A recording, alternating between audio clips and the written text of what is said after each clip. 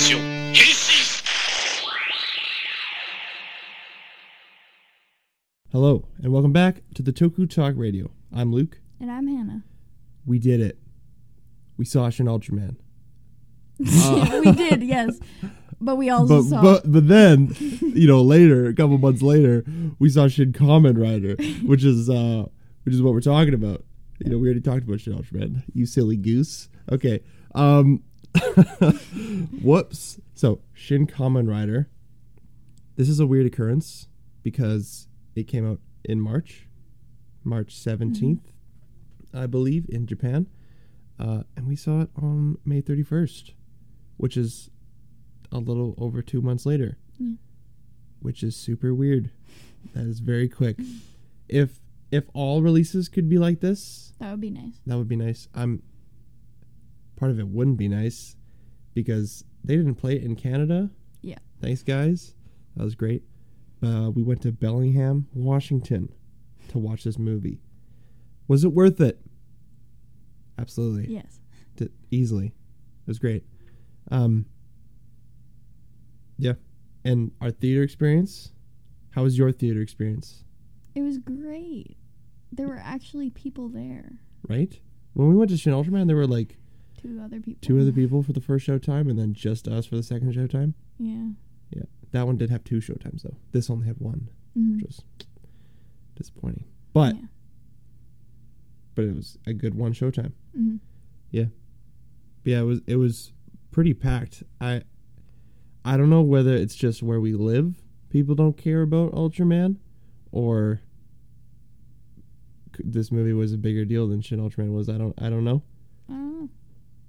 But it was awesome, and it was a very lively experience too, because everyone was having a good time, and you could tell half of them were Kamen Rider fans, and the other half were people who had no idea what was going on, but laughing at everything anyway. Which did, of course, mean that there were lots of laughs where I was like, "That's where you're laughing, okay?" But but it was still good. Yeah. Theater experience aside, spoiler free, by the way. What were your thoughts on this movie? It was amazing. Yes. It was a great movie. I agree. It was very... I don't even know what I was going to say. Yeah, it's a very Hideaki Anno experience, too. Yeah. Just... I knew what I was getting myself into, to a certain extent, right? I've heard a lot of people say that this is the weakest of the 3 Shin movies, or 4, I don't know what. Okay, for the purpose of this, when we're not talking about Evangelion, Thrice Upon a Time, okay? This is so different. It really shouldn't be included in the Shin Japan Heroes thing. Well, I mean, it can be, but when you're talking about the movies as like a series, even though they're disconnected, but if you're still talking about them as like one series, I don't know why you would include Evangelion because there's 3 solo tokusatsu live action reboots, and then the final anime movie of a 4 movie series that was a reboot sequel to a 26 episode series from the 90s. So they don't really work together. Yeah. So not talking about Evangelion here. Yeah. Okay, we're not including it. Sorry if that offends you. That's not a stance I have against the movie, because I love that movie. But we're just talking about the 3 to avoid confusion. So people were saying it's the weakest of the Shin movies. I disagree completely.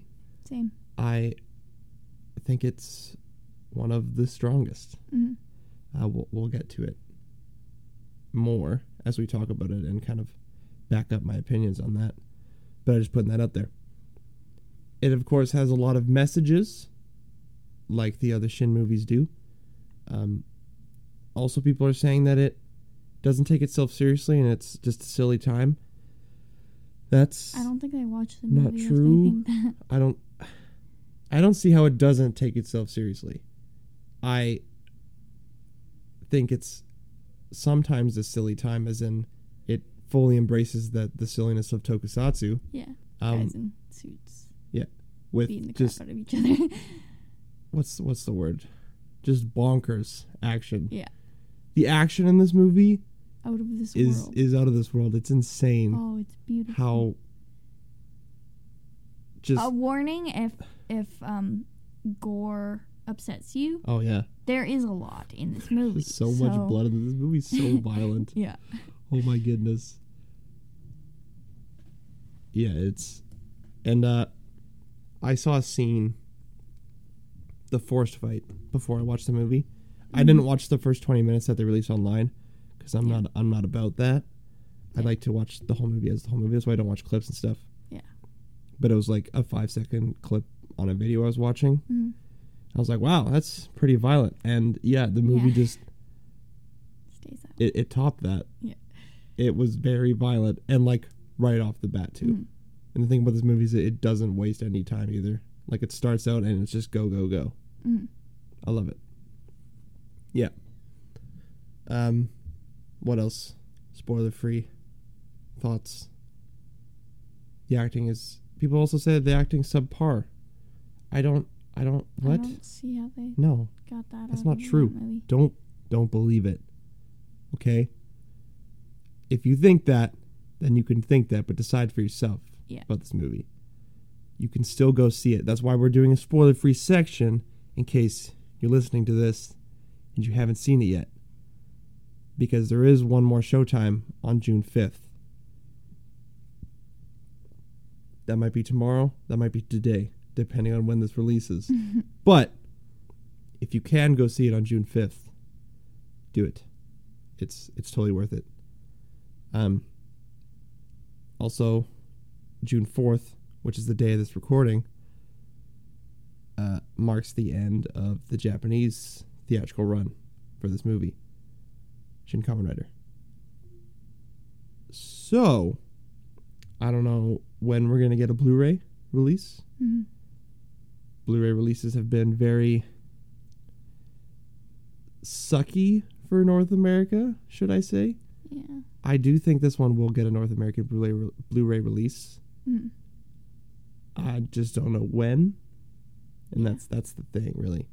Shin Ultraman is getting a release in about a month. Mm-hmm. So that's pretty sweet. And Shin Godzilla got a release. Shin Evangelion is supposed to get a release from G-Kids. They're like, yeah, we're releasing this movie in 2023 in theaters and then coming to Blu-ray and digital. It released in theaters. Yeah, I don't. But they haven't. And then they haven't said anything else. So thanks, guys. The digital real nice release. Way to go. So Shin Kamen Rider probably will. Hopefully soon. Hopefully soon, but probably not soon. Yeah. My guess would be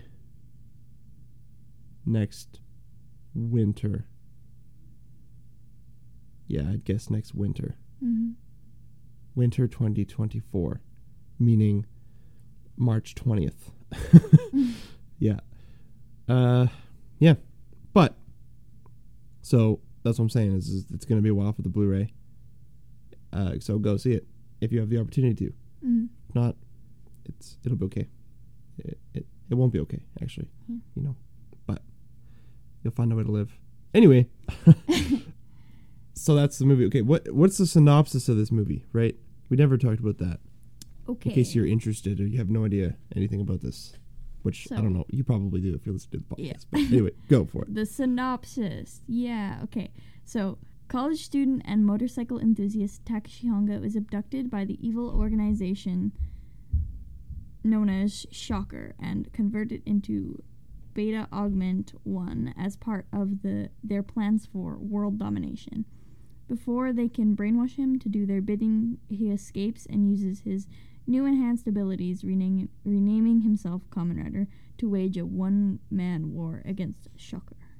Nice.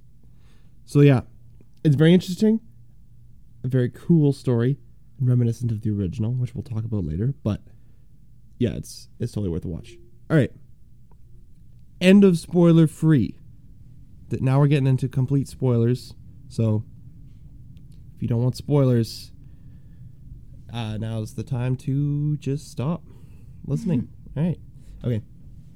So, let's talk about the structure of this here movie.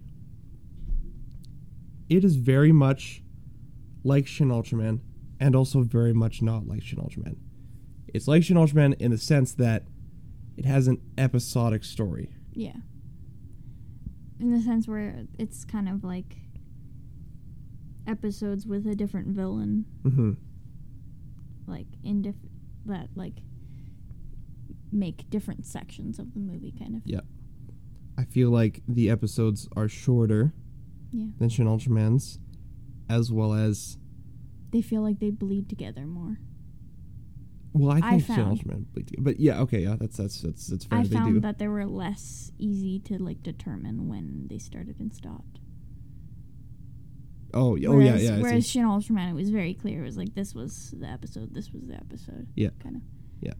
Yeah. And there's also, like, in some of these episodes, I don't know if I call them episodes of the movies, but in some of these segments, there feels like there's, like, a lot more happening than Shin Ultraman. There's enough stuff in Shin Ultraman to be enjoyable because it's a great movie.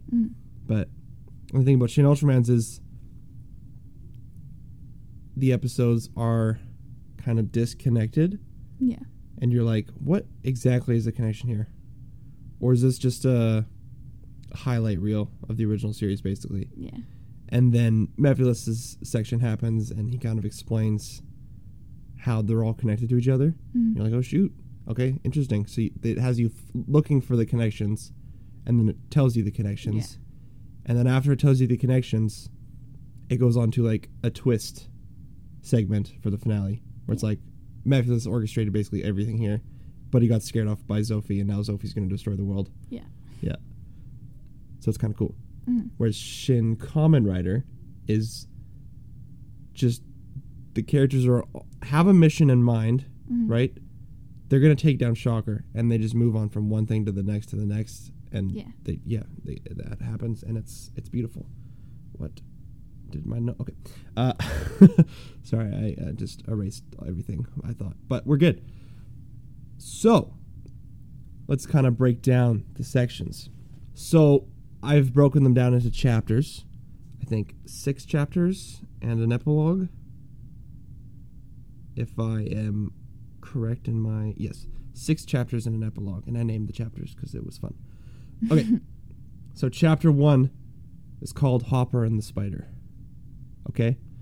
So, Hongo is... So the movie starts out, logo, and then blasts what feels like action music in the middle of an action scene. Yeah. Like, we didn't see the beginning of the scene. They're already in an action scene, a chase scene.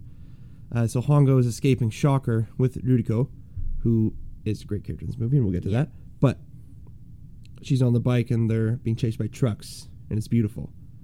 Then the Spider Og gets Ruriko and Hongo, and then beats... Wait.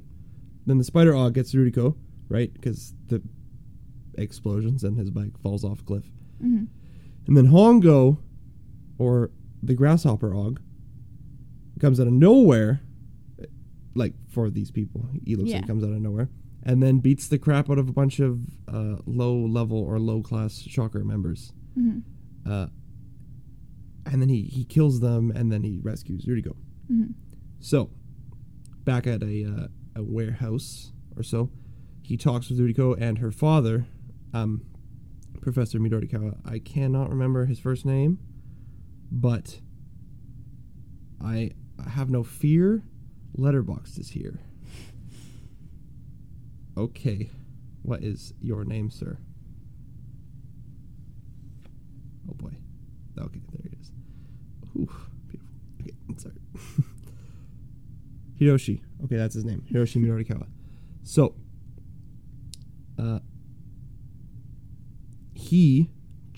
it's revealed that he chose Hongo to be a new Shocker augmentation. Then he breaks him out, or Ruriko breaks him out in this case, before they change his brain. Like, they change his body, and before they can, affect his brain, he's broken out. But the thing that Hongo stresses is that he can't control himself when he's like this, and therefore is like terrified of himself, and he doesn't want to kill anybody. Yeah. And like the thing is, whenever he finishes a fight, he always like looks at whatever body part he used to fight, and it's like covered in blood. Very cool shots. Okay, but that's something that Ruriko's father just like took Hongo and decided that he didn't need to ask him if he wanted to turn him into a grasshopper. Exactly. That seems like kind of a big thing. Yeah, because they're both members of Shocker. He just completely changed his life without asking him. Exactly. That's why he sucks. But it was the thought that counts. No, I'm not going to say that. It's very intentional because he just messed with this dude's life. Yeah. And this dude had no say in it. Yeah. And that's the thing, right? So Ruriko and her father are both part of Shocker, or were like high members of Shocker, and they've both defected against Shocker, which we learn more about later.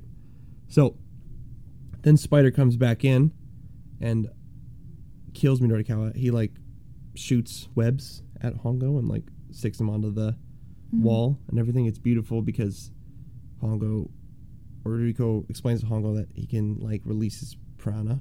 I don't really understand all that yet. It's kind of like the energy that he uses while being like in the Kamen Rider like form, kind of. Yeah. That he uses that. I think it's like people's energy. Yeah. And then he gets powered by it, or from the wind. It's like the Force and the people with more midi-chlorians. What are midi-chlorians? Yeah, sure. I don't know, I'm just trying to explain it in the way that makes sense to you. Yeah. No, I get it. But, okay. So anyway, Spider comes, he kills Professor Midorikawa, and then he takes Ruriko, right? All right. Hongo goes after him. He announces himself as Kamen Rider, and Spider's like, traders don't get such honors as naming themselves, and then he continues to call him Bada Og. And it's like, wow, you're kind of mean, but whatever. All right. Something Spider says is like, you know the happiness of killing others, Bada Og, right? Like, you understand this, so then that'll, we have something in common. And then Hongo goes, I would never feel happy about doing that, you know what I'm saying? And kind of like further setting up his character. Spider talks about them both being Ogs, and he's like, why don't you understand my happiness? You're an Og too, right? Like, this is so weird. And then when he's fighting Hongo, he says, please die in my hand so that you may feel my happiness. And then Rider, of course, doesn't do that. Yeah. He actually flips him in the air and does a Rider kick. And then he bubbles away. That's the thing. They bubble away. They foam with the foam. The augments turn into foam like in the original series. Man, that was so beautiful. Or just Shocker agents. Just all of them. Anyone it was awesome. Affiliated with Shocker. Yeah. Or having been affiliated with Shocker. Yeah. It's glorious. It's beautiful. I smiled. Like the original. I saw it and I was just like happy. Filled with happiness. Yeah. All right.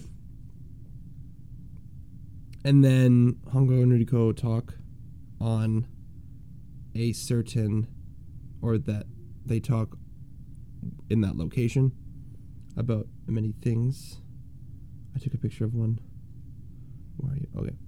So she says cruelness and happiness are just two sides of the same coin. You know what I'm saying? They're very close to each other. In the meantime, at least the burden on your shoulders now will make one gain happiness. That's what she says. Yeah. So the cruelness and happiness thing, as she says, it's the Japanese kanji. It's like they're very similar.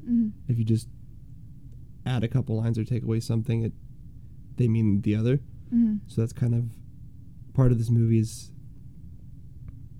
the confusion Shocker has between happiness and cruelness. Is they are like, this makes us happy, and other people like the Midorikawas, well, the two of them anyway, and Hongo disagree and are like, this isn't happiness, it's cruelness. So that's why they defect. Yeah. Thus ends chapter 1. All right, chapter 2 is called the Bat Virus. Not COVID. So Ruriko and Hongo go to her safe house where they meet a Japanese government official and an intelligence agent waiting there for them. They want to help. They say that they want to help, but they need Ruriko to give them all of her information on Shocker. So she gives them the information, which we'll explain when I just talk about this version Shocker. Mm-hmm. But basically, Shocker's an organization out to achieve happiness for society by their means of controlling society. You know what I'm saying? Mm-hmm. That's kind of what they do. So the four of them, as well as some other government dudes, form the Anti-Shocker Alliance. Beautiful. That was epic. Their first target, together, as a group, is now to stop the Bat Augment. Mm-hmm. So they go to do that. So Ruriko goes into the Bat Aug's lair alone, and she breathes in his Bat Virus, and then he takes control of her and creates hundreds of copies. Yeah. It's like, oh no, that's interesting. Oh no. So the two suits, that's what I'm going to call these guys, the two suits, the government and intelligence agents. I'll call them the two suits. The two suits watch security footage of the events from the back of the truck, and like the one steps in, he's like, we should go help, and the other's like, actually, we should wait to see what Hongo does, which is weird because Hongo's not even at the scene. But then it cuts to Hongo, who is very far away from the scene. And then he drives to the scene and arrives at the scene. It's beautiful. So the hundreds of Rurikos applaud Hongo when he enters, and it's like, oh, this is weird. Yeah. And then the bat flies and reveals himself, saying he can kill Ruriko with a single command because he controls her. And then all of the copies die and bubble away. Mm-hmm. So to protect Ruriko, Hongo accepts Bat's terms and removes his helmet because Bat's like, you got to do this, otherwise I'll kill her. Mm-hmm. So he removes his helmet, and then the Bat laughs. He's like, oh, this is hilarious. This is the best because now you've breathed in the virus too, Hongo, and I can control you. But then he realizes it's not affecting Hongo, and Ruriko breaks free of the virus's control using her prana, which is like, she has like a thing on her belt. That's the same as on Kamen Rider's belt. Mm-hmm. It's epic. And then using her prana, she allowed herself to get affected so that it could create immunity for her, and she could get over it. Get over the virus. Just get over it already. The Bat gets scared and flies away, and Hongo chases after him. So the Bat's like, I'm outside your range, so you can't jump. I forget how high he said, but it was like 66.3 meters was like a thought that I wrote down after the movie. So I could get numbers mixed up in that, but it's something like that. Mm-hmm. Nice. So the cyclone it turns into jets that shoot itself into the air. Yeah. And then Ryder jumps off of it, and Ryder kicks Bat to the ground. Yeah. And then he lifts his foot out of the Bat's back, and it's like covered in blood because it was like inside his back. Yeah. Like he kicked through his bones and into his body. Tasty. Mm-hmm. And then he meets with Ruriko on the train tracks, and she's like, are you going to be okay? And he's like, yeah, I'm good. I'm like, all right. Yeah. Thus ends chapter 2. Anything else to say about Bat before we talk about just him as an augment specifically in a later segment of this episode? No? Okay. Moving on. Chapter 3. This one's called Defeat Hiromi the Wasp. All right. So this is probably... No, I was going to say it's the longest chapter, but I feel like that's not true. So I'm just going to forget about it and keep talking. Okay, so Hongo and Ruriko go to meet Ruriko's old friend in Shocker, Hiromi. So on their way to her, tons of citizens start following them, and they're being controlled by Wasp. And like, what the heck? Mm-hmm. So her power extends further than they are aware, Ruriko says. Wasp number 1 greets the two and welcomes them to Wasp's lair. Okay, cool. So Ruriko tries to negotiate with Hiromi, telling her to leave Shocker because they're old childhood friends. She says they're basically, she was the closest thing she had to family, or a friend, I should say. She had family, but like a friend. Wasp says that she won't leave Shocker. She's like, no, this is good. And she tells them that those who desire it, take power and that brings happiness, and it also brings happiness to those who are less than to be ruled over. The world needs a new system of slavery to have peace. You know what I'm saying? That's what she says. And then 2 of her subordinates kneel before her, and she takes the prana. They die, and she powers up. Mask on. I love when she gets the mask on. 2 combatants or whatever come up beside her and like lift a curtain over her and then put it down, and she's like, oh yeah, a mask on. Yeah, that was epic. Okay, so because they're without a plan, Hongo and Ruriko, they don't have a plan revolving around violence, and they don't want to start a fight blind without thinking through it. They retreat and to return to this matter at a later date, or a later time. So the 2 suits send people to go after Scorpion Og in the meantime. This is a pretty funny segment, or this is still part of the same chapter, but this is during it. She gets the upper hand, like she's flailing around killing dudes until she's bombarded with bullets in a very comedic scene. As we watch the 2 suits watching security footage. We don't see the security footage, but it's like a POV shot of the computer looking at them, and then she's dead. Cool. Yeah. And then we move on. Ruriko and Hongo camp out until while he cooks them some food with an open fire and everything. Some pretty chill music going on in this scene. It's pretty nice. Chill scene. So Hongo says he always camped outside when he was on a bike. On bike trips by himself. It's less convenient, right? But it was more enjoyable for life. He doesn't get hungry anymore, and having a perfect body is boring. Yeah, that's what he says about the augment, taking away the enjoyments of life. Ruriko says she eats only for nutrients now, so she doesn't enjoy it anymore. And she sits with her computer then, and she has blue eyes, revealing that she too is an augment. It's this is interesting. So she's getting information on the Wasp Og, and she can download programs and stuff into her mind. So she's getting information on the computer and how to beat her. She discovers that Wasp is using a machine that I can't remember the name to, so that's cool, to spread her influence and enslave the world, basically. And if she continues her plan, it'll be, in the words of Ruriko, hella crazy. Yeah, there's that line that I'm like, wow, okay, interesting. And then another Og says a couple lines that I'm like, wow, this is hilarious that you included this. It kind of sounds like, specifically the next one that we talk about, but it sounds like Hideaki Anno, age 63 or something, trying to talk kid lingo. Yeah. It's kind of funny. All right. Anyway, we'll get to that. But Wasp slaves finally get to Hongo and Ruriko. So Hongo tells Ruriko to face Wasp alone. He's like, go after her alone. Don't trust me. Trust my plan. But she's like, I will not only trust your plan, but I'll try trusting you. And he's like, thank you. And then he leaves on the cyclone. Yeah. All right. So she faces Wasp on the roof alone. So no one will be able to come to her aid, basically. That's why they're on the roof. And then from a U.S. plane, which is now, there's a U.S. plane in all 3. I think it was a U.S. plane. There was something that said U.S. on it. So that's why I said that. But now there's a U.S. plane trying to aid a situation in Japan in all 3 of these Shin movies. So that's pretty funny. All right. From the plane, Kamen Rider jumps down, and it's epic. There's a shot that's just like in the manga of him falling and his typhoon activating. Yeah. It's pretty sweet. All right. And then he performs the Rider Manji kick. Okay. This was in episode 31 of the series. I freaked out when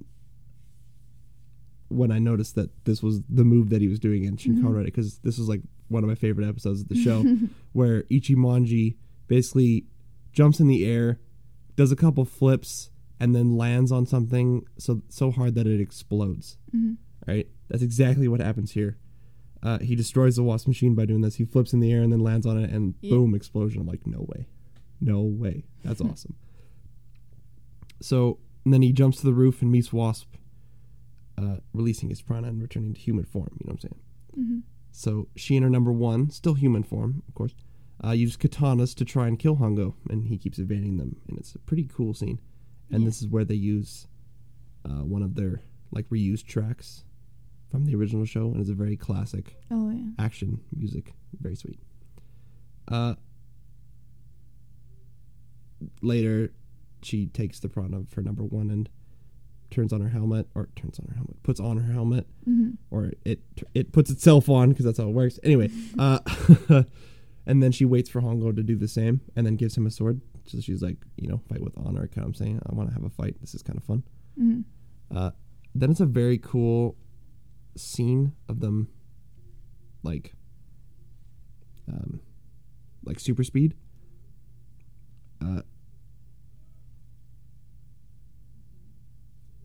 Like the fight is in super speed. It's very beautiful. And it looks it's a really kind of cool choppy. Scene. Not choppy, I don't know what the word, but it looks... You can, like, see some of the frames, kind of. It looks like they're, like, jumping from one spot, boom, now he's over there. Like, specifically Kamen Rider is, like, facing one way, and then she moves the other way, and then he's, boom, facing the other way kind of thing. And it's a very stylized action scene. It's very sweet. Yeah. Yes, so he gets the upper hand and uses the rider kick to kill Wasp, or so we thought. But he actually kicks beside her and then jumps back, and he was able to control himself. He's kind of learning how to not be so violent. Then they both return to human form, and Hongo says he doesn't want to kill her, and neither does Ruriko.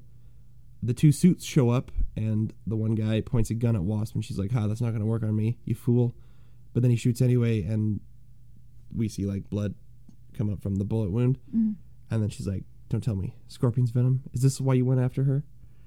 And then the one guy says, no comment. And it's pretty funny. Everybody laughed. It was pretty sweet. Ruriko runs to Hiromi, and she bubbles away. Then Ruriko starts to cry and then stands up and says, I'm going to borrow your shoulder now, to Hongo. And then she walks over there and then leans her face against him and cries. And it's a very sad scene. Mm-hmm. It's beautiful. I was like, dang. Subpar performances? I don't think so. Okay? Gosh. Yeah. All right, chapter 4. What were you doing? Sorry, what? I was gonna say that Ruriko was like maybe, but like earlier, she was like maybe Hongo's too kind for this, and she's like he can't do the dirty stuff. Yeah. And then in this, we see her like also being like kind in a sense because she doesn't want Hiromi to die. Yeah. Because she's her friend. So. It's true. Yeah. Yeah. That's good. That's good. All right. Chapter 4? Chapter 4? Yeah. Okay, yeah. Sweet. So chapter 4. The safe house. This is a pretty quick chapter, but it kind of doesn't fit into any other chapter, so I have it separated. Okay. So they go back to the warehouse with Scorpion, and all the agents are dead, and Ruriko's like, my brother killed them. Mm-hmm. Right? Or a guy killed them. I can't remember if she reveals that it's her brother yet or not. So they're dead but alive, but their souls aren't in their bodies anymore, so they can be cremated, kind of thing. Mm-hmm. Her brother sent their prana to the habitat realm, she reveals. Again, I can't remember if she reveals that it's her brother or not yet, but it is her brother. So the guy sends their prana to the habitat realm, and she says it's pure hell, like no lying, and everybody is open to everyone, and there's no individuality, and it's all like kind of like combined consciousness. Like I don't like what does it remind me of? Like Evangelion, maybe? Instrumentality Project? I don't. Wait a sec. No, it can't be. No. Yeah, when we were watching it, I was just like, Ava? Yeah, Instrumentality Project? Is this guy Gendo? Like, what's going on here? Yeah. All right. Actually, it all stemmed from him losing a loved one, too. Wow. My goodness. Crazy. All right. Anyway. They're the same person.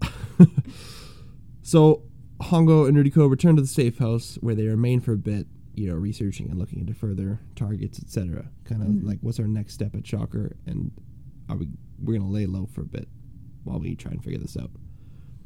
Ruriko says that if they are going to stay there for a long time, then they need to change of clothes and a shower. And she's like, what the heck, guys? These conditions are terrible. Yeah.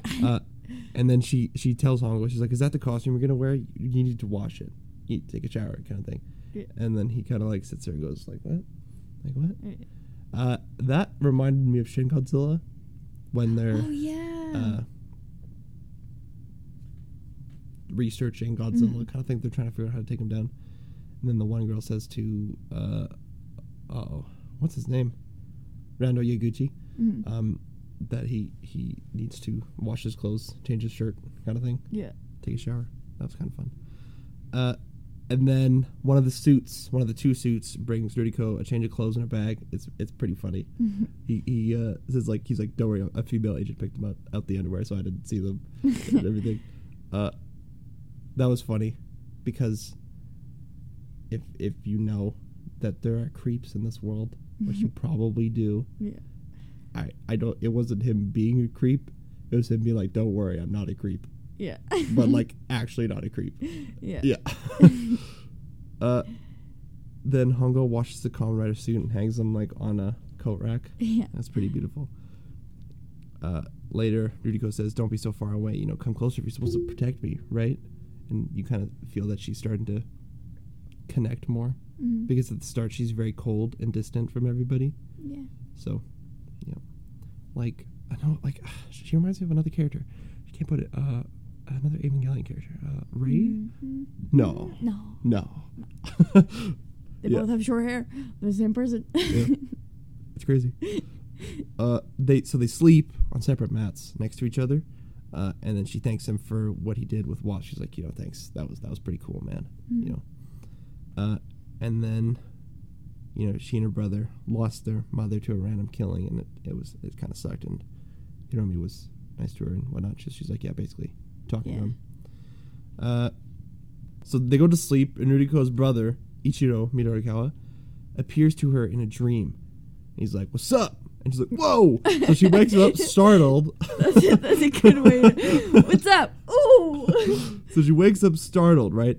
And she's like, Hongo, we gotta go do this. My brother wants to send everybody to the Habitat Realm, which I said back in the thing, but we've got our next target, like right now. We gotta do this kind of thing.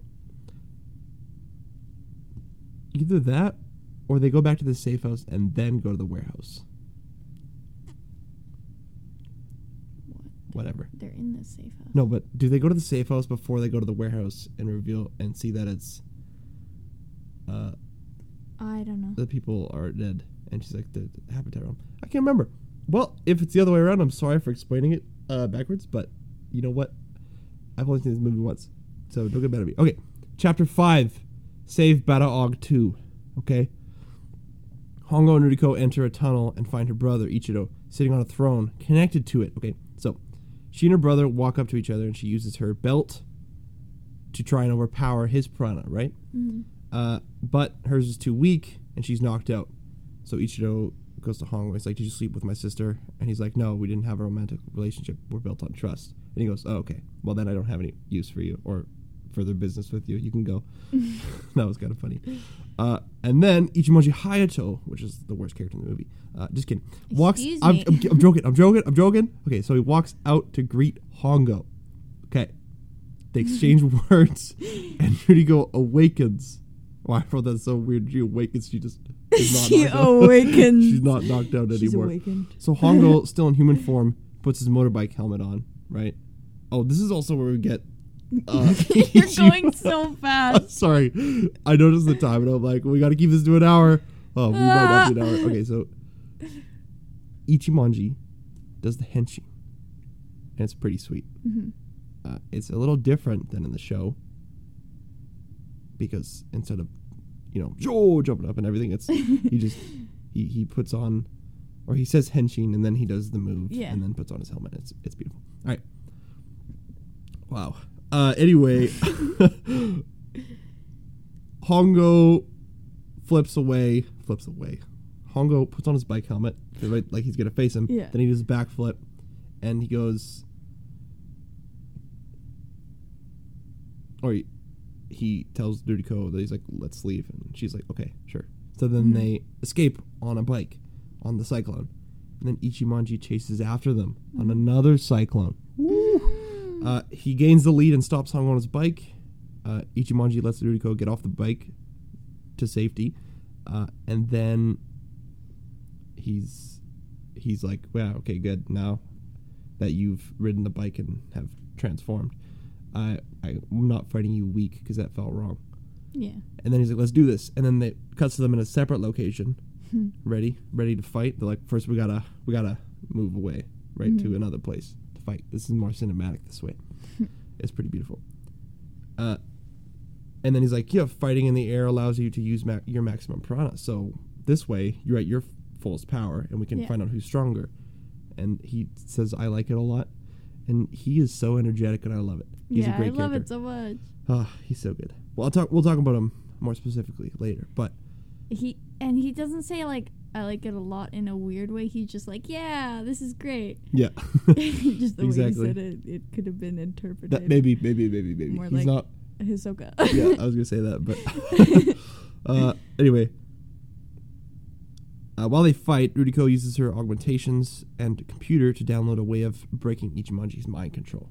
She says more specifically what she's doing, but I can't remember every word she said, okay? So don't be mad at me.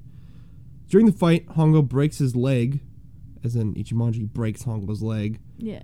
And he falls to the ground. Ruriko steps in between the two, and she puts her hands on Ichimonji's helmet, and she's like, all right, we're breaking the mind control.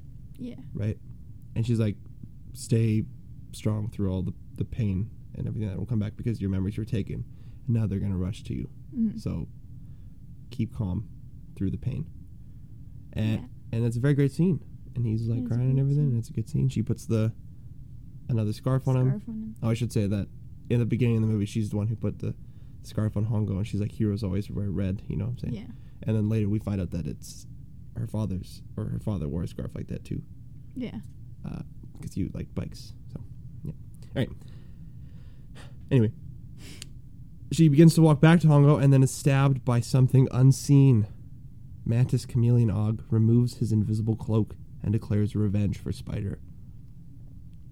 And then he's knocked away, and Ichimonji takes it on himself to fight the Og solo.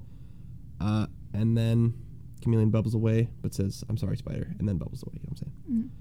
Hongo uses all his strength to crawl to Ruriko, and she tells him that she downloaded her will into Hongo's helmet, and she's always prepared. So she tells him that she was glad the scarf suited him. And then she bubbles away. Okay. I cannot remember which happens first.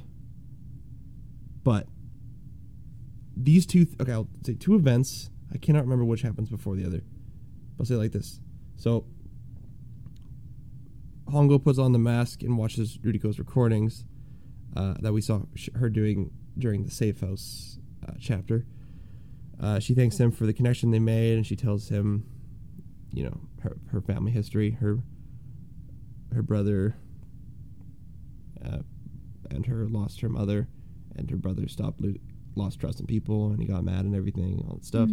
Then they were with Shocker, and then they left, etc. We all know that. Her prana was too weak against Ichiro, but Hongo, you will be able to do it, she says. So she's downloaded the necessary program/aid to get the job done in his helmet. And then she says, I'm sure glad the scarf suited you. And then it goes black. And then she says, P.S. I hope I get to say that scarf bit in person. That was funny. Yeah. Hongo then, with an incredible performance, takes off the helmet and cries. Yeah. Yeah. We'll talk about that performance more specifically because I have an entire section dedicated to performances. But yeah. in that scene, the colors and the cinematography is just like so bright and vivid and cool. Like the shot of him standing there. Yeah. And the water. That's great. It looks so cool. Oh, it's beautiful. It's beautiful. Yeah. So that happens, and then, or before that, or after, I can't remember, Hongo and Ichimonji talk, and Ichimonji tells Hongo he used to be a reporter and search for the truth with his camera. He likes solitude riding his motor. He liked the solitude that riding his motorcycle provided. It's not that he doesn't want to work with Hongo, it's that he doesn't want to be used by the two men behind him, which are the two suits. And then he leaves. All right. That's chapter 5. Anything to say? Okay. Chapter 6. out of the cocoon and into the habitat realm. That's what we call it. All right. Hongo talks with the two suits on the beach. That's like a tongue twister. Hongo talks with the two suits. On the beach. Say it 10 times fast. Hongo talks with the two suits. All right. On the beach. Then he tell him that they looked into his background and we get the full flashback. Oh, I never actually touched on a couple facts I've been skipping, but one of them is we've been getting a couple flashes, black and white flashes of like Hongo, a POV shot of Hongo like touching somebody's face. A dead person, he's like patting his face because he's like, "Are you okay? Are you alive?" Kind of thing. He's like, "Don't leave me," kind of thing. You don't make everything weird. Okay. You're the one who smiled at me. No, I didn't. You Okay. said that and we're like, regretted it. Okay. Anyway, and now we finally see the full flashback of this. We knew that it was something traumatic in his past, and now we get to see it, which we'll touch on in a second. Another thing that I've left out is K. Cake. No, K is a Oh yeah, how could robot you leave out K? who has been appearing in like very short scenes, but like after the defeat of somebody, he'll be like standing there in the background watching them, And then put a little flower in. and put like his a little pouch. flower to honor their death, and then also commuting with Shocker members, being like, blah blah blah blah. I'm Shocker. I don't know. Yeah. Your happiness is whatever makes you happy, and I'm okay with whatever you do. Yeah. This is what's going on in the world. Thing. Anyway, yes, that's K, which I'll talk more Okay. about, but I kind of won't because I actually don't understand because there was so much information in the scene where we found out what his deal was, but we'll talk about it later. All right, so the full flashback of Hongo is he's in college and he sees his dad, a cop, trying to protect a hostage, and he's stabbed, and then Hongo goes up and he's like, "No, Dad, don't die," but he's dead. And then the two suits are like, "Yeah, many people have gone through similar experiences and grieve in their own way, and you need to work through it in your own way, and that's cool too." So Hongo does a flip, and then they comment on his leg being all healed. Yeah. All right. Hongo rides alone to stop Ichiro. Ichimonji stands on an overpass and overlooks Hongo, and then he looks at his scarf and remembers what Ruriko asked of him. When she put it on the scarf, she's like, "Become a rider, please." So he's like, "All right, please. shoot. Gotta do." All right. So Hongo arrives at the Shocker base, met by Ichiro and a group of phase variation beta augments. They chase Hongo into the tunnel and on bikes and lots of explosions. They knock Hongo off his bike and circle him, while one pins him down and rapidly shoots at him. Ichimonji jumps into the fight and saves Hongo. They exchange some words in a very comedic scene. It's beautiful. And then they fight and defeat the Shocker Riders, or phase variation beta augments. All right. I'm almost done. Okay. So Ichimonji and Hongo face off against Ichiro, the butterfly augment, who now names himself Kamen Rider Zero. As he puts on a white scarf, the riders summon the Cyclones to ride in and destroy Ichiro's throne. Ichiro then beats the crap out of them. Hongo knows the plan. He's playing the long game and simply surviving to be a punching bag, basically to weaken Rider Zero's prana, since he's no longer connected to the throne. The two riders get thrown behind the destroyed throne. Ichimonji asks Hongo if he has a plan, and Hongo confirms, and Ichimonji's like, "What? Are you kidding? You have a plan? Why won't we just do it? Why didn't you let me know?" It's pretty great. Ichimonji's great. Anyway, so Hongo says they just need to unmask Ichiro. Okay, so now, weakened, the cosmic power-looking fight has now turned into like a very hands-on kind of wrestling and fist fight between Hongo and Ichiro, with a very like personal camera that's like up in their business. You know what I'm saying? Once Hongo gains the upper hand, he signals Ichimonji, who jumps in and headbutts Ichiro, and he headbutts it, and then another angle headbutts it in like a replay kind of thing. Yeah. I think for like 3 different angles. That's pretty great. And then both Ichimonji and Ichiro's masks breaks, and Hongo releases his prana and takes his helmet and places it on Ichiro's head. So Ichiro and Ruriko speak together over a white, cloudy background, which later reveals like a glistening water. She tells him that it's okay and he can join his family. Ichiro, realizing like his pain is the pain that he's been ignoring, he embraces her because she's dead and he's sad, but he didn't think about it or ignored it. And then there's not enough room for him too, he says, and he tells Ruriko to be at peace. All right.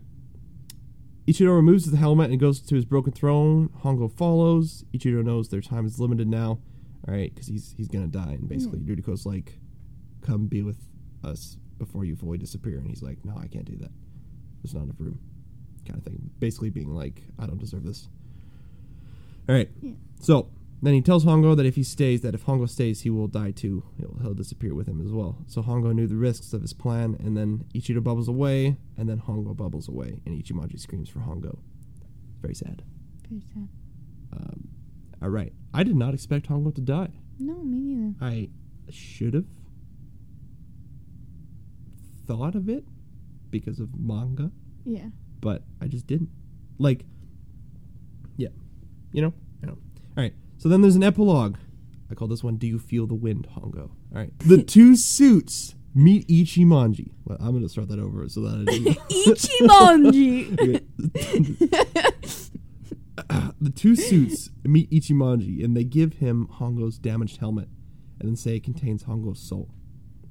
Ichimonji honors Ruriko and Hongo's request to take up the mantle of Kamen Rider, and that's what he does. The two suits reveal themselves as Taki and Tachibana. No way! Yeah. Crazy. Like, I did not know it was them the whole time. Yeah, no. No. Totally not. Yeah, totally. Yeah, they're great. All right, anyway. So Ichimonji later stands in the same place Hongo cried for Ruriko, except instead of like a sunset, it's middle of daytime. And in that shot of Hongo crying, there's more horizon than there's water.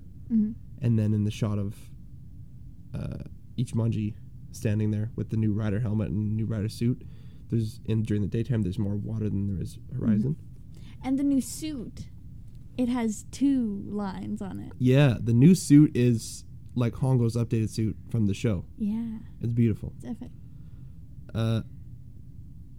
So he has the new suit. Then he rides on the bridge, and he asks if Hongo can feel the wind. Then Hongo speaks to him. And he says, yeah, I can feel the wind. And he tells Ichimonji that he can feel everything, and then tells him to gain speed. Ichimonji says, yes, it's just you and me, Hongo. None of us will be alone anymore. Then they ride off, and we get end credits. Wow.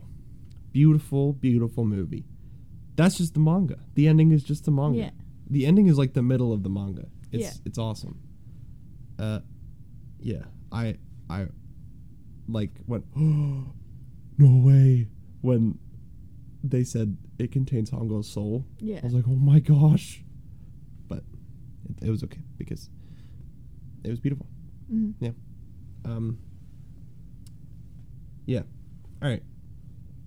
So now let's talk about, real quick, we also get an end credit scene, kind of. It's a tribute to the original Kamen Rider. Oh, yeah. Yeah, with clips and shots that they used, like, or inspired the movie kind of thing. Mm. And then a quote at the end, which was not translated in the movie, which I was kind of annoyed with. Like, it ends with a quote. Oh, yeah. After the tribute, and it's like, that's Ishinomori's signature, I know that. Yeah. But what does he say? All right, so... Did you figure it out? I use Google Translate, so don't get mad at me if this isn't exactly right. Sorry. Wow, that was beautiful. Yeah, all right. Google Translate is very... So-so? So-so. Spotty, kind of... Yeah. Robot-y, not great. Yeah. For Japanese, so I'm for a lot sorry. Of languages. For basically pretty much all of them. Google Translate kind of sucks, but... I wonder if you translated something in English to English in, like... And then if it would change it. I don't think so. No, probably not. No, I don't think so. Anyway, but if you change something from English to another English... To English... to another English... to English to another language back to English, it would probably be very it gets different. messed up. Yeah. Anyway, so back on track. It says supposedly, when the time so desire, Kamen Rider will surely revive. And then Ishinomori's signature. So nice. Cool. All right. What do we talk about next? Let's talk about references. All right. There are a Bubbles. All right, handful of references in this movie. It's amazing. So, I'm not going to talk about all of them because I've surely forgotten some or missed them. I've just written down whatever I remembered specifically. So, Ruriko saved Hongo instead of her father in the original series, right? Okay, got it. They have scars, kind of reminiscent of the manga. Mm. It's pretty cool. They're different from the manga, but might also be the same thing. But in the manga, the scars are like whenever they feel like angry or sad or whatever. Like intense emotions. Yeah. But in this, they kind of just show up when they're transforming. Yeah. Which is cool. There's multiple shots from episode 1 in like the spider chapter. Mm-hmm. Like the pilot of the show. Yeah. Like standing on the ridge before jumping at Spider, Ryder standing still to face Spider. Like him standing still and then the zoom up. Yeah. That's pretty epic. Then like combatants circling Ryder and then the face off between the two. It's pretty sweet. Ogs also bubble and disappear when they die. There you go. The anti-Shocker Alliance. Boom. Yeah. It's from the end of the show. Ryder Manji kick. Already talked about that. It's awesome.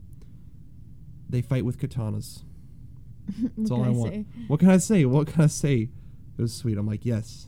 The sword fights were so awesome in the original series. I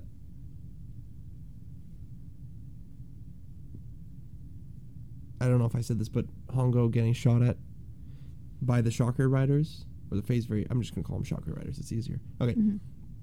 They like circle him, and then one pins him down and shoots at him constantly. In the manga, one doesn't pin him down, but they all circle him and shoot at him, and that's how Hongo dies in the manga. Yeah. Which is then, since he dies, they break Ichimonji's like mind control. Yeah. Or maybe they already did, but then he gets Hongo's brain is like in a thing at their base. Yeah. And he speaks to him, and that kind of scene was epic. Their eyes like blink red when he was breaking the mind control, Ichimonji. Mm-hmm. Kind of like in the show when Ichimonji told Hongo to break his mind control. Yeah. That was pretty epic. Ichimonji is the same origins, basically. In the show, he's like a photographer, and this one, he's like a journalist, so that's cool. But he uses with his camera. Oh, the blood spurts out of their mouths when they're fighting Kamen Rider Zero. It's just like Evangelion, like episode 1 of Evangelion. When they get punched, and then it's a white background with their silhouette with like red blood that spurts out of their mouth. It was sweet. Why are you looking at me like I'm an idiot?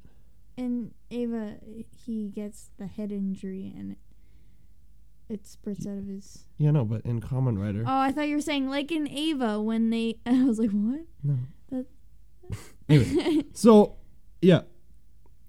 And then we've already talked about some references in the recap. So I've talked about that. That's all I got written down.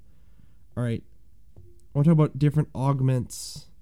All right, and their abilities. How they attain happiness. Okay. So, augments, first of all, let's just say they all have the same base ability, right? Enhanced speed and strength, and then, some more than others, obviously, because Wasp has, like, intense super speed. But they're all faster and stronger than people. Also, I love their designs are more... Scary, yeah, and they're also sweet, but, like... They also seem more, like, suit-like. Yeah. And they also, like, feel more, like... cohesive to the Kamen Rider suit. Yeah. Because, like in the... What? Yeah, because in the original show, it's like animal-looking things, and then this Kamen Rider guy that's like in a full-on mask and suit. Yeah. So this makes kind of more sense. Yeah, this does, definitely. And they look more like cyborgs. Yeah. Which is pretty sweet. All right. So there's a bunch of different augments. So first one we'll say Grasshopper Aug, which is Kamen Rider. So he has various rider kicks, different styles of that. He's got the Cyclone, and he can jump 60 or something meters. Enhanced lungs, and uses, like, wind to transform and gain his prana, which powers him up. Mm-hmm. Those are kind of his abilities. If I miss some, I'm sorry. So, I will also say how each augment attains their version of happiness. Because that's a thing with Shocker, which we'll talk about when I talk about this version of Shocker. But... So he went against Shocker's happiness. He went against Shocker to unveil their quest for happiness as its true form, cruelty. Mm-hmm. All right, that's his motivations. All right. We also get the Spider Og. Tons of little spider drones. Those things are creepy and sweet addition. I love them. Web spinning abilities. He unzips like pockets from the inside to like bring out his other arms so that he has 6 arms and 2 legs, 8 limbs, like a spider. And I was also very acrobatic, so it's sweet. He attains happiness through fulfilling missions from Shocker and taking life. That's how he gets happy. All right. The Bat Og. Not Bat to Og, but Bat Og. Okay. His abilities are basically smart and he can fly. He can make potions and he can fly. Yeah. So he attains happiness through creating viruses to start epidemics.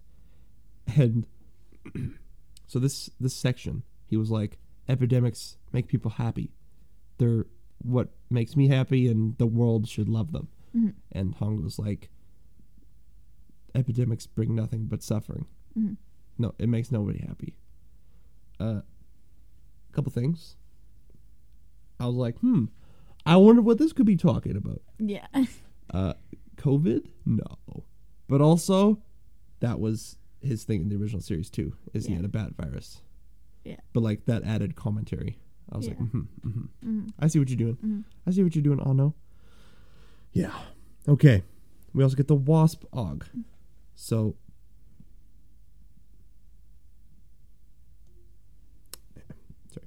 super speed. You get a sword / stinger kind of thing. Get it? See what that is? Even though wasps bite people, whatever. Hive Queen. That's what I said. She's the Hive Queen. She can control people, and they have like kind of like serve her. Kind of thing. I didn't even think about that.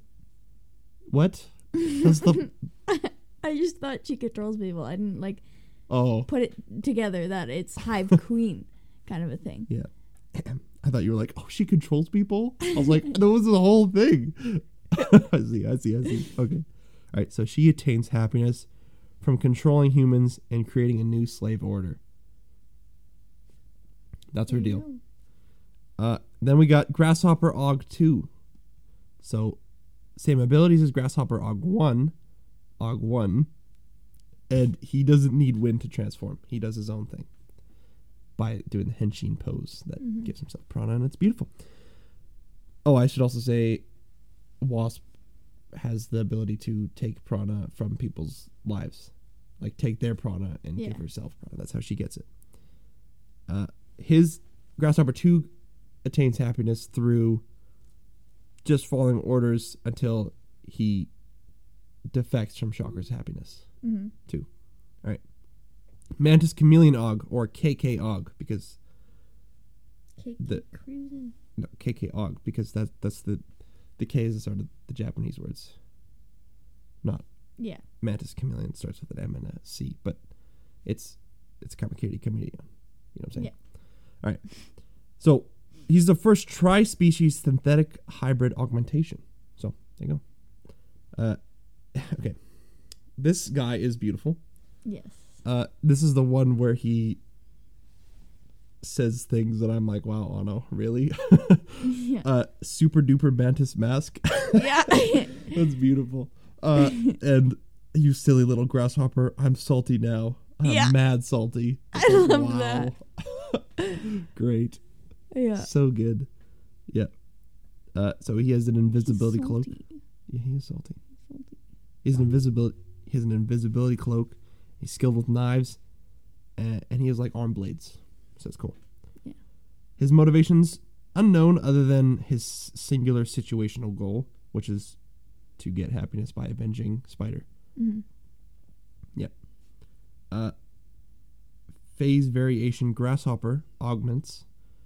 Same powers as Grasshopper 1 Augs, but they just have guns. And they're also weaker.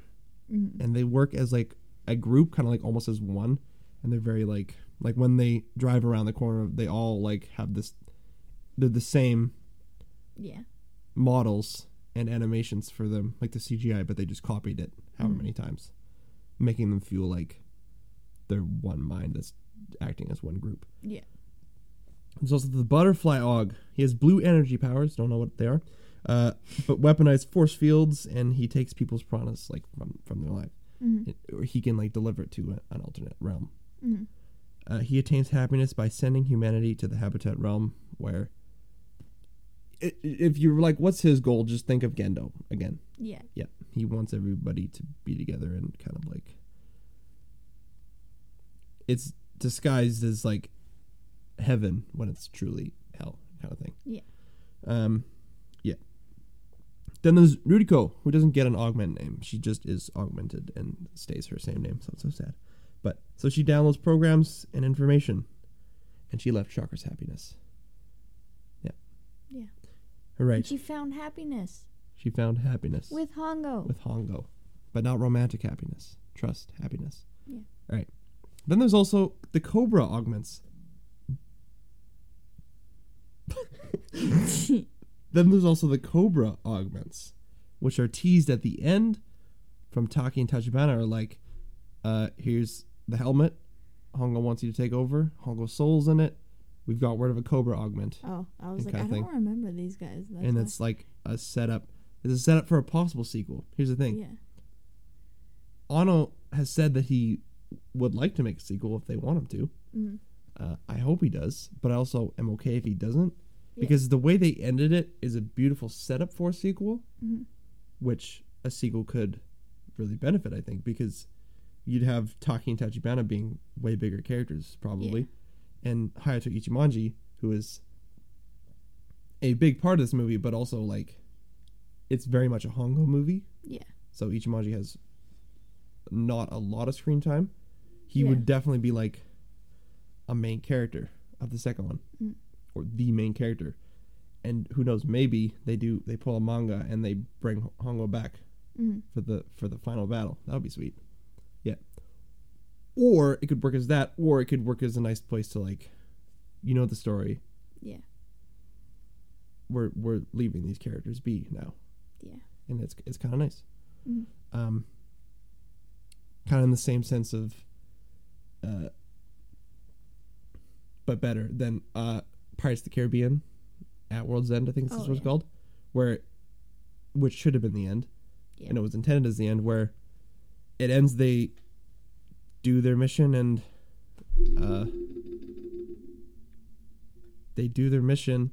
and Jack Sparrow and Barbossa are just being themselves. Living their lives. Yeah. Which this isn't living their lives, but it's like he's going on to fulfill this position, this mantle. And the whole thing of them not being alone anymore. Yeah. It's a nice way to end it if that's what they choose to do. Okay, let's talk about performances of this movie. Performances. So, Sosuke Ikematsu plays Takashi Hongo. What did you think about him? Did he do a good job? Did he do a bad job? He did subpar. A fantastic job. He was like slightly shaking the whole movie. I know. I was like, he's a very like socially awkward. Like Hongo is very socially awkward in this movie, intentionally so. Yeah. And Ikematsu is just has like a little vibration to him, where he's like uncomfortable and he feels like scared kind of for lots of it. Yeah. Yeah, it's really good. And he says a line. He says, "I don't understand people, but I want to. That's why I'm trying to change. I want to change, not the world. Yeah. Or I want to change myself, not the world." Yeah. And I felt like that was just Hideaki Anno speaking. Yeah. You know? It was great.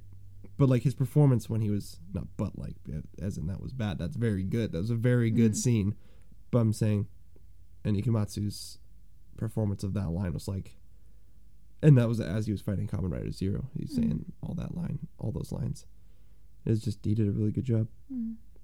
His the character of Hongo is like traumatized by his past, but trying to overcome it and use like his father's example to shape the person that he is, and that's why he's like, I don't want to kill. Yeah. Don't want to take lives. I want to protect them, but I can't control myself, and I'm scared of it. Yep. so he kills the combatants, and he kills Spider and Bat, and like losing control of himself. Mm-hmm. Then he stops himself from killing Wasp, and for Ruriko's sake, like he stops himself from killing Wasp for Ruriko's sake, as well as his. And then he kills a bunch of Shocker riders in like self-protection and just for the sake of cool action scene as well. But he doesn't kill like the butterfly augment like Kamen Rider Zero. He uses Ruriko's instructions to stop his plan, resulting in the destruction of himself and Ichiro. But he doesn't like murder him in the thing because he's like stopped himself from doing all that. All right, the scene where he cries for Ruriko, right? He does such a good job. This was like the scene where I was like, this might be the best one. Yeah. Shoot. This is wow.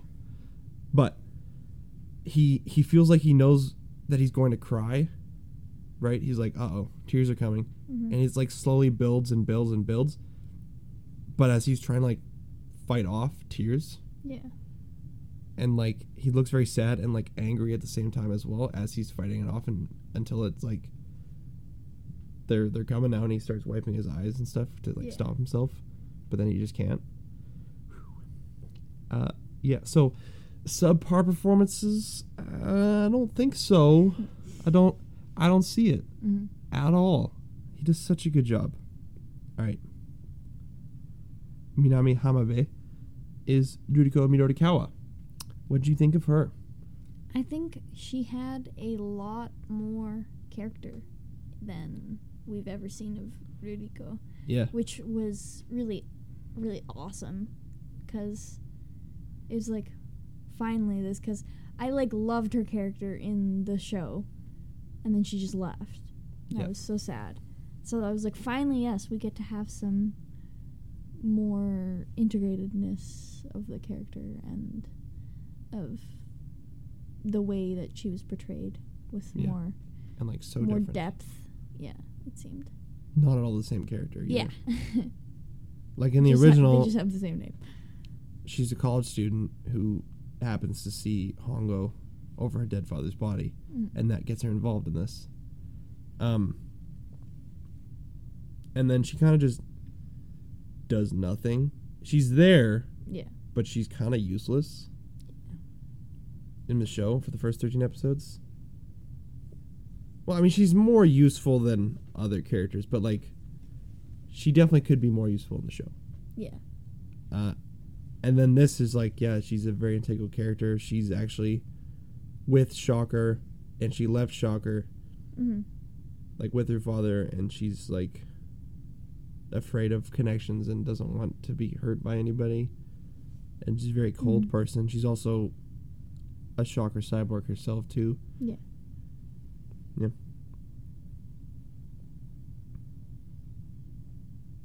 And then she slowly starts coming around to Hongo, you know what I'm saying? And then she starts building trust, and kind of once she's done that and starts, like, she comforts Ichimonji and is like, here you go, you're one of us now, you know what I'm saying? Yeah.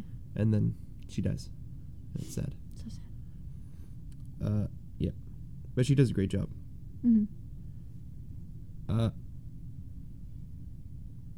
Tasuku Emoto. He plays... Do you know who he plays? He plays a terrible character. Hayato Ichimonji. Oh, yes. He did amazing. He was so good. I loved him so much.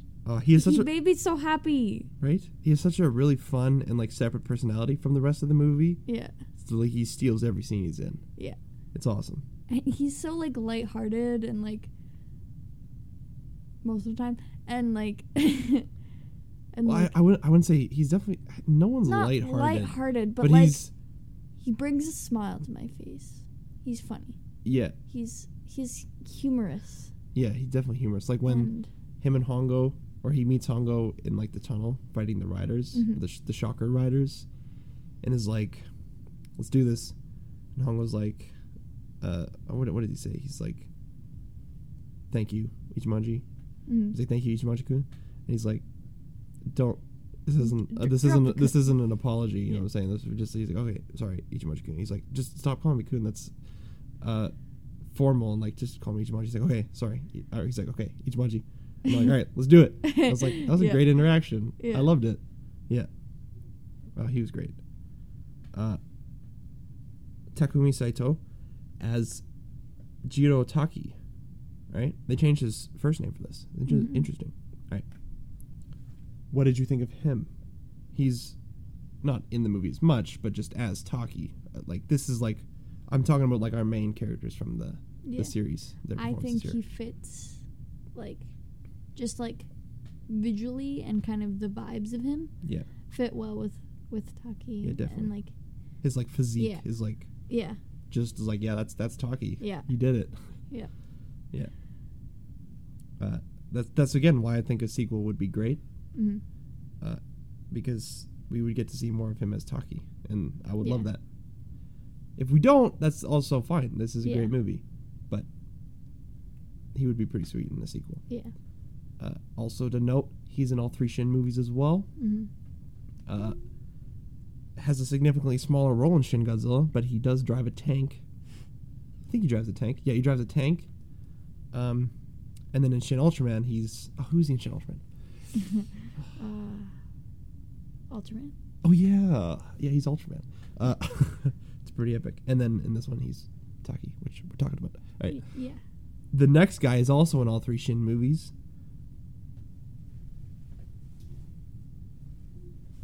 Yutaka Takanouchi is Tobai Tachibana. Yeah. All right. What do you think of him? I thought he was good. Yeah. He wasn't really in it as much No. as... He... Out of all of the main ones, he was in it the least. Yeah, definitely. He plays a very similar role to his other appearances in the Shin movies. Because he plays a government official. Yeah. In all 3. And he feels like kind of the same character. Yeah. I think that's intentional. Yeah. But, I mean, nothing blew me away from his performance. Yeah. But I wouldn't use subpar to define it. Yeah. You know? I didn't need to be blown away by his performance. He didn't have anything to do that would have blown me away. Yeah. I'm not complaining here. I'm just saying. Because people are like, yeah, this is great performances. Yeah, they're not great. They suck. And I'm like, no, they don't. What's wrong with you? But he's a good actor. I like seeing him perform on screen, so I was happy to see him. Yeah. Those are the performances. What's next? Whoa!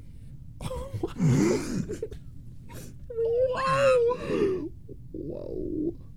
What even was that? Oh no!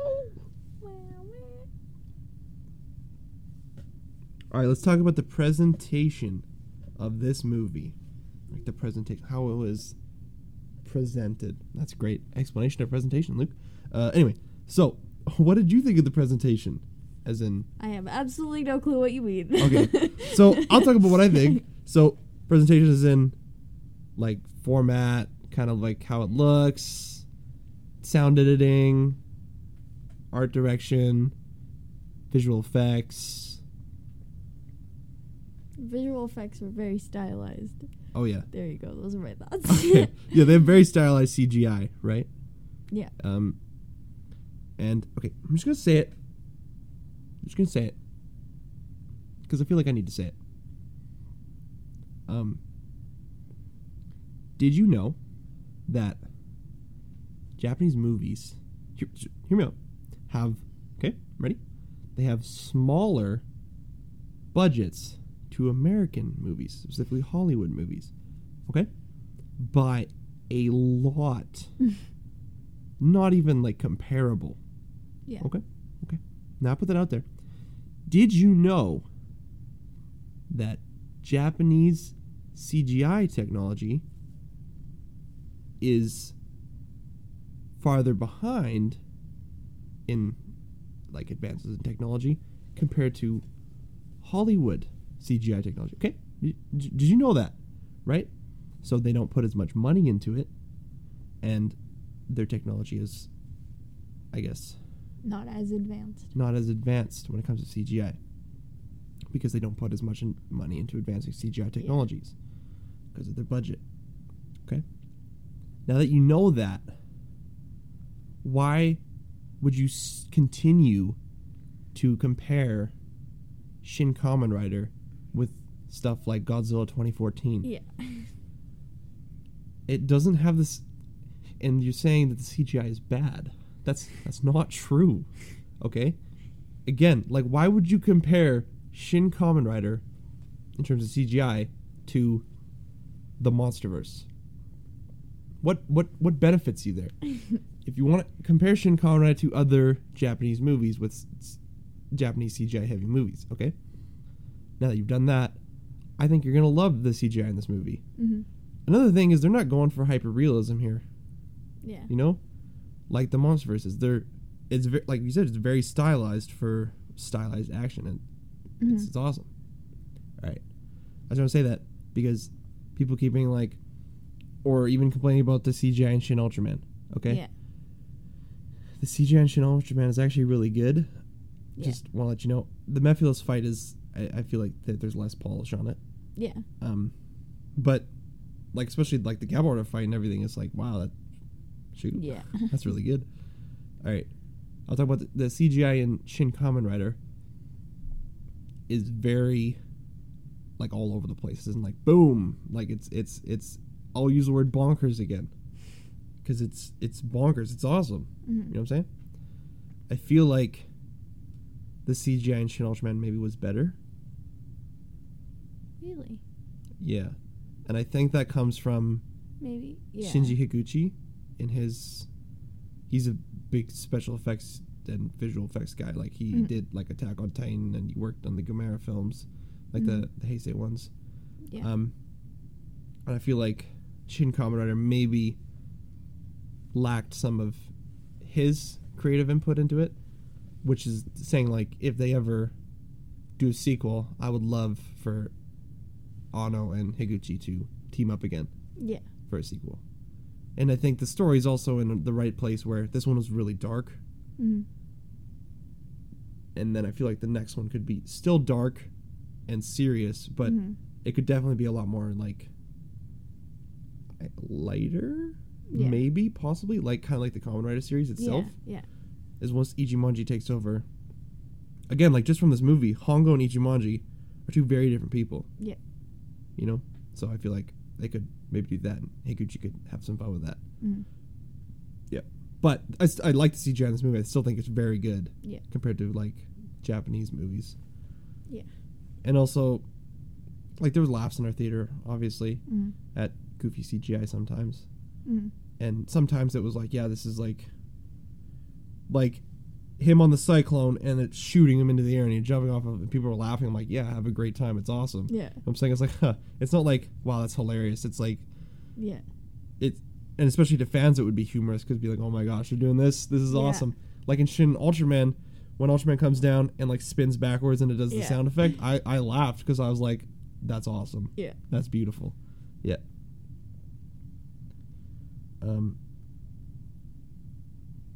Yeah, and in terms of like how it looks and everything, this is very Hideaki Anno. Lots of like shots by him and trains and industrial areas. Yeah. Yeah.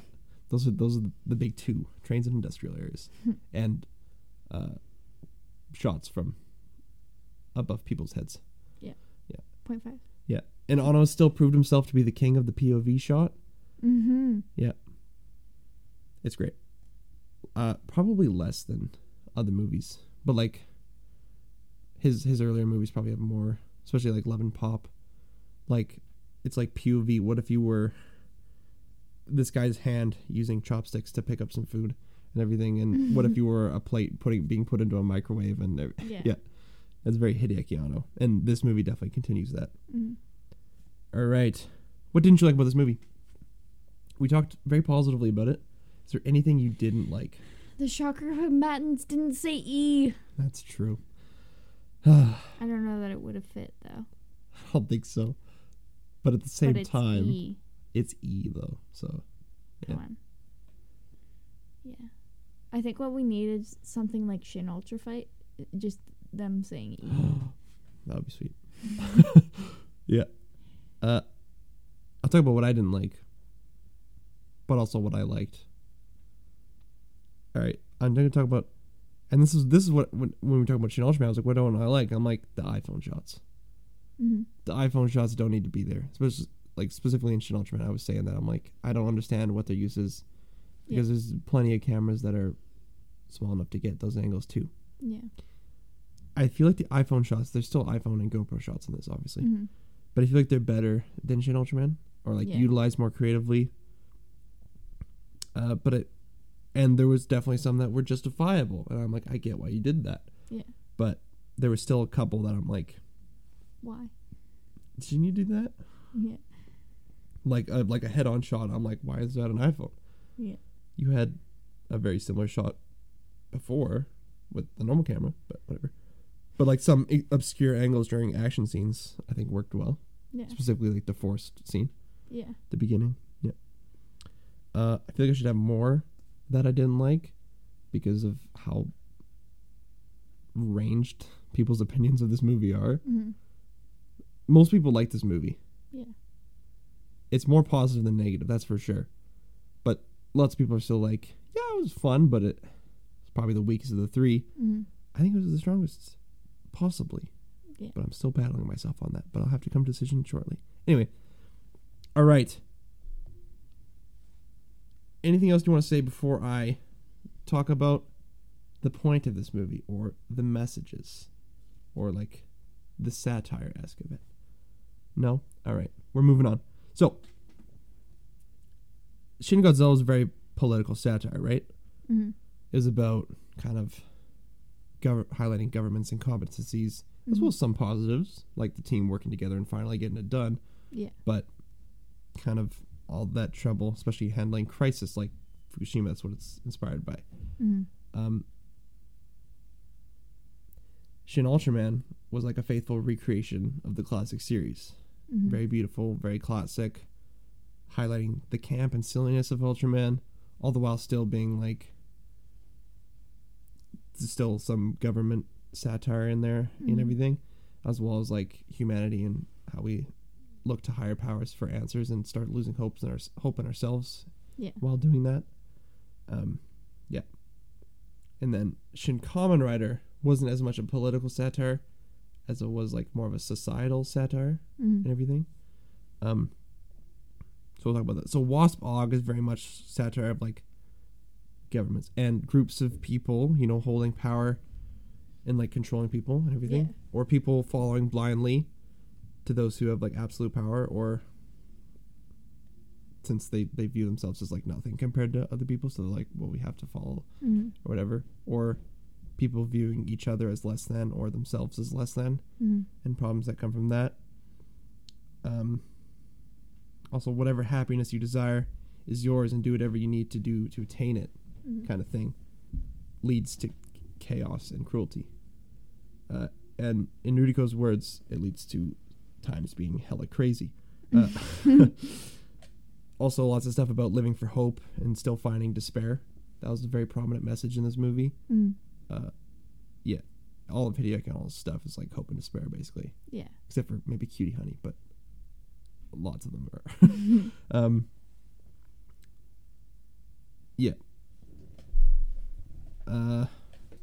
Like the pandemics. That was a big thing. That was very obvious. Also, Habitat Realm. That was kind of another thing. Yeah. Everyone is open with each other. There's no lying. There's no privacy. Individuality can lead to just utter chaos and utter hell.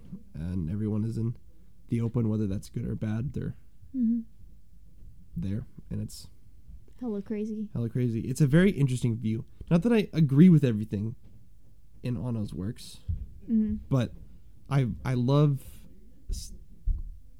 seeing his worldview and his way of thinking. It's always interesting. God, it's so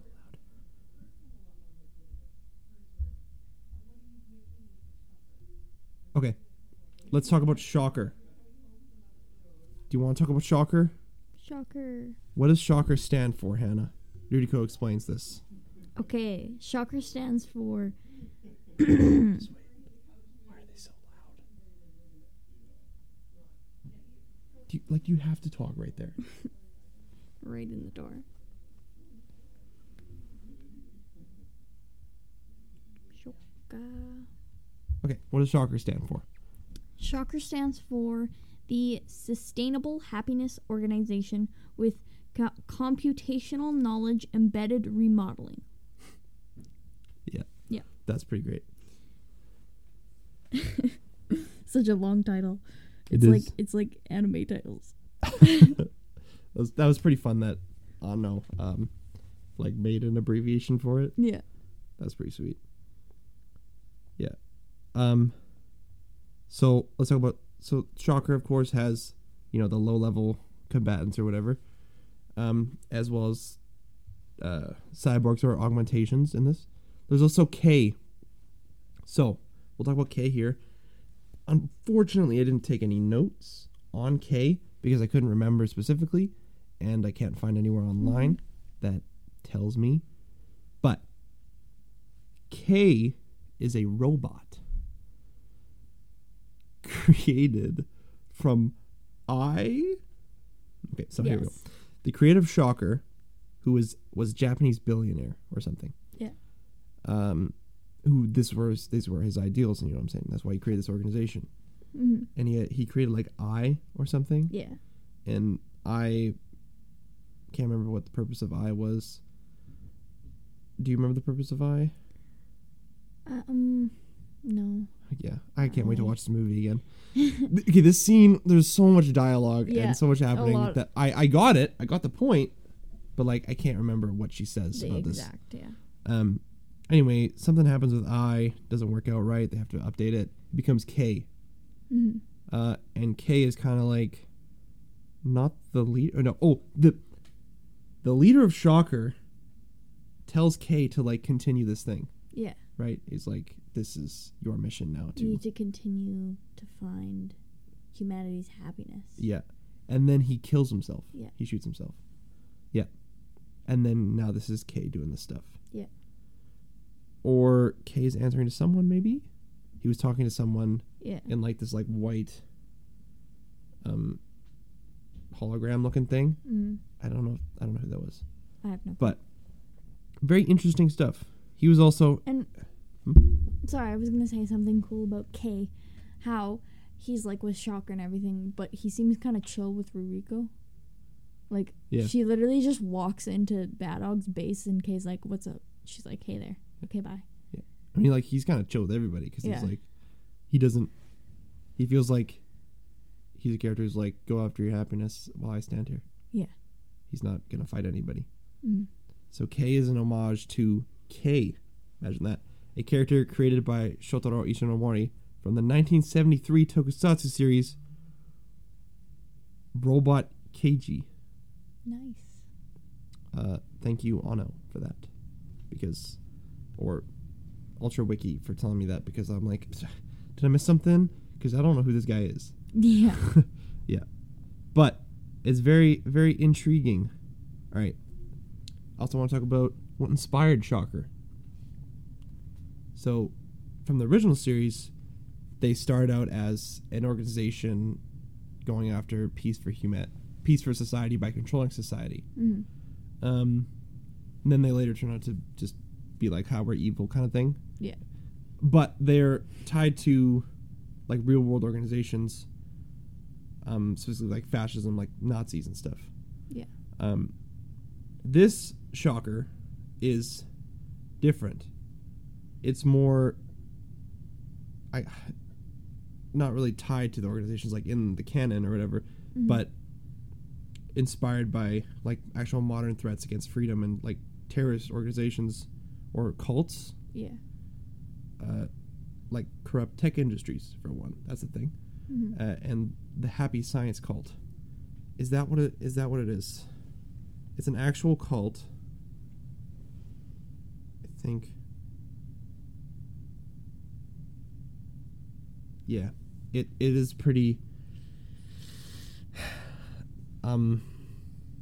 creepy thing, but yeah, it's very, very much inspired by like these real world problems as well. All right, yeah, that is Shin Kamen Rider. Let's talk about our favorite stuff about them real quick here. All right, it's okay if you don't have this one because I didn't write one, but do you have a favorite scene in this movie? I wrote the scene. I think this is at least one of my favorites. The scene of Ruriko giving Ichimonji the scarf and unhypnotizing him, kind of. Yeah. Which, because we don't really know Ichimonji's like past and everything. We don't. But even though we don't, we can still see the weight of it. And like she doesn't know his past, but she's like fight through the pain because everybody Yeah. has pain in their past, Mm-hmm. and like she knows that it's going to be difficult. You know what I'm saying? Yeah. All right, favorite scene. I actually didn't write one down because I have no idea, but one of my favorite scenes is, of course, Hongo watching the recordings and then Yeah. crying, as well as like the final scene of the movie. It was Yeah. pretty beautiful. All right, do you have a favorite fight scene? I didn't know if this counted. Did you want specifically fight like with Augs? Just a fight scene? Ichimonji versus Hongo. Well, those are also Augs. I know, but I thought I was like, I didn't know whether you wanted me to say like the bad Augs. The like. No, yeah. Well, he was a bad Aug at the time. Yeah, I guess. All right. Mine would be either that as well, because it's awesome, Mm-hmm. or the spider, because I love spider. Yeah. The spider one's really cool. All right. That's really funny that you like the spider Aug. Yeah. You hate spiders. I hate spiders. They're terrifying. They're disgusting, but he's my favorite. Anyway. Who's your favorite character? Ichimonji! Hongo, for me. Yeah. I love Hongo. He's such a good character. Yeah. We've already talked They about both are. each of their characters and why we love them, but So, they're so good. they're amazing. Do you have a favorite augment? Specifically, like, not Kamen Rider. Yeah. It can be Kamen Rider 0, Kamen but Rider. not Kamen Rider 1 or 2. Or Rico. Kamen Rider. I'm joking. That's great. That's great. Either Wasp Aug or the Butterfly Aug. Nice. Nice. I put either Wasp or Spider. Yeah, you love Spider. Spider's great. His design is so cool. Yeah. You know? I love the designs in this. I already talked about it, but I was just like, I love Yeah. them so much. Oh, they're so good. All right. Out of the 3 Shin movies, Shin Godzilla, Shin Ultraman, and Shin Kamen Rider, what has your favorite soundtrack? See, this is really hard Yeah. because one of them is just reusing soundtracks, so I feel like I can't say that one. Well, they all are. But they all have Yeah. original music, too. Yeah, true. You can use whichever one you want. What's yours? Because I No, you go first. You tell me first. don't know. Okay. Either Shin Godzilla or Kamen Rider. Nice. Or Ultraman. Wow, that's great. Anyway, I'm going to say Shin Kamen Rider Yeah. was my favorite. Persecution of the Masses, who will know, just so good. So good. Nothing against those. Same with Shin Ultraman. Your beautiful score. Mm-hmm. But I'm going to go with Shin Kamen Rider. So the thing about Shin Kamen Rider's score, or Shin Godzilla, was reused songs from old Godzilla movies. Mm-hmm. Like remastered and everything. Yeah. As well as some reused stuff from Evangelion, Mm-hmm. as well as original pieces. Yeah. Shiro Segasu was the one who did it. I decided what my favorite score is. Okay, just hold. Sorry. Shin Ultraman was mainly reused or remastered pieces. Mm-hmm. Like the first half is all remastered, basically, aside from a couple of scores, and then it kind of switches once Mafia shows up to like. It's all reused. I don't think there's an original piece of music in the thing, but or unused from other stuff. Yeah. But well, there is the end credit song is original, but like Shiro Segasu's music is from like I'm pretty sure some of the stuff is from like Dynazon and stuff, Yeah. and Evangelion, unused. So that's pretty cool. And then Shin Kamen Rider is pretty much all new, Yeah. like all original to this movie, as well as I think I don't know maybe 3 reused tracks, 3 or 4 reused tracks from the original, as well as all the music in the end credits is like the intro and then some songs from Yeah. the original series. But yeah, Shin Kamen Rider's soundtrack is so good. It's so good. It's beautiful. Anyway, Yeah. what's your favorite? King Kamen Rider. Nice. Because I decided that I wanted to say it before you said it so that it didn't sound like I was copying you. That it, like, took the original music Yes, it did. and then made it seem like more modern-y. Yeah. It's and, not like, a techie. it's not a remaster of the Yeah. Kamen Rider theme. It's a new song, Yeah. but it's like the Kamen Rider theme epic version. Yeah. It's so sweet. Yeah. All right. Final thing.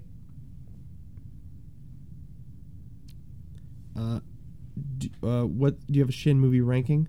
Yeah. What's your ranking? Kamen Rider, Godzilla, Ultraman. Okay. So I can't decide, but by the time we do a Shin Godzilla episode, I will decide. I Yeah. promise you that. Ultraman's at the bottom. I love Ultraman, but Ultraman's at the bottom. Mm-hmm. And then right now, Kamen Rider and Goji are tied for first. Yeah. Because I cannot decide between the two of them. Because I think they're both so good. Mhm. And like in different ways too. I'll probably watch Shin Godzilla again and be like, no, I have no clue now That's why I can't what decide. my ranking is. The day that Shin Kamen Rider comes out on Blu-ray and I watch all three in one sitting, I will decide. Yeah. But until that day, I'm going with they're both tied for number one. Yeah.